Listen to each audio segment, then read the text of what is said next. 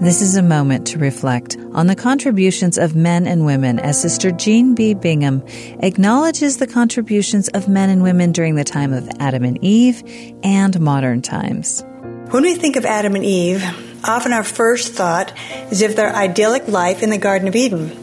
I imagine that the weather was always perfect, not too hot and not too cold, and that abundant, delicious fruits and vegetables grew within reach so they could eat whenever they liked. Since this was a new world for them, there was much to discover, so every day was interesting as they interacted with the animal life and explored their beautiful surroundings. They also were given commandments to obey and had different ways of approaching those instructions, which caused some initial anxiety and confusion. But as they made decisions that changed their lives forever, they learned to work together and became united in accomplishing the purposes God had for them and for all of His children. Now, picture this same couple in mortality. They had to labor for their food. Some of the animals considered them food. And there were difficult challenges that could be overcome only as they counseled and prayed together. I imagine that there were at least a few times they had differing opinions about how to approach those challenges. However, through the fall, they had learned that it was essential to act in unity and love. In the tutoring they received from divine sources, they were taught the principles of the gospel of Jesus Christ that make the plan operable.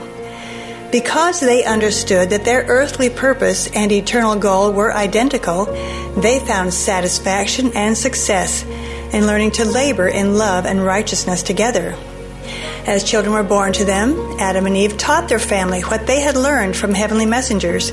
They were focused on helping their children also understand and embrace those principles that would make them happy in this life, as well as prepared to return to their heavenly parents after having increased their abilities and proved their obedience to God. In the process, Adam and Eve learned to appreciate their differing strengths and supported one another in their eternally significant work. As centuries and then millennia came and went, the clarity of men's and women's inspired and interdependent contributions became clouded with misinformation and misunderstandings. Lucifer knows that if he can damage the unity men and women feel, if he can confuse us about our divine worth and covenant responsibilities, he will succeed in destroying families, which are the essential units of eternity. The devil will try to destroy the unity of women and men if they're not vigilant.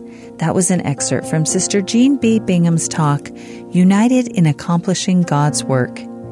This is a moment to reflect.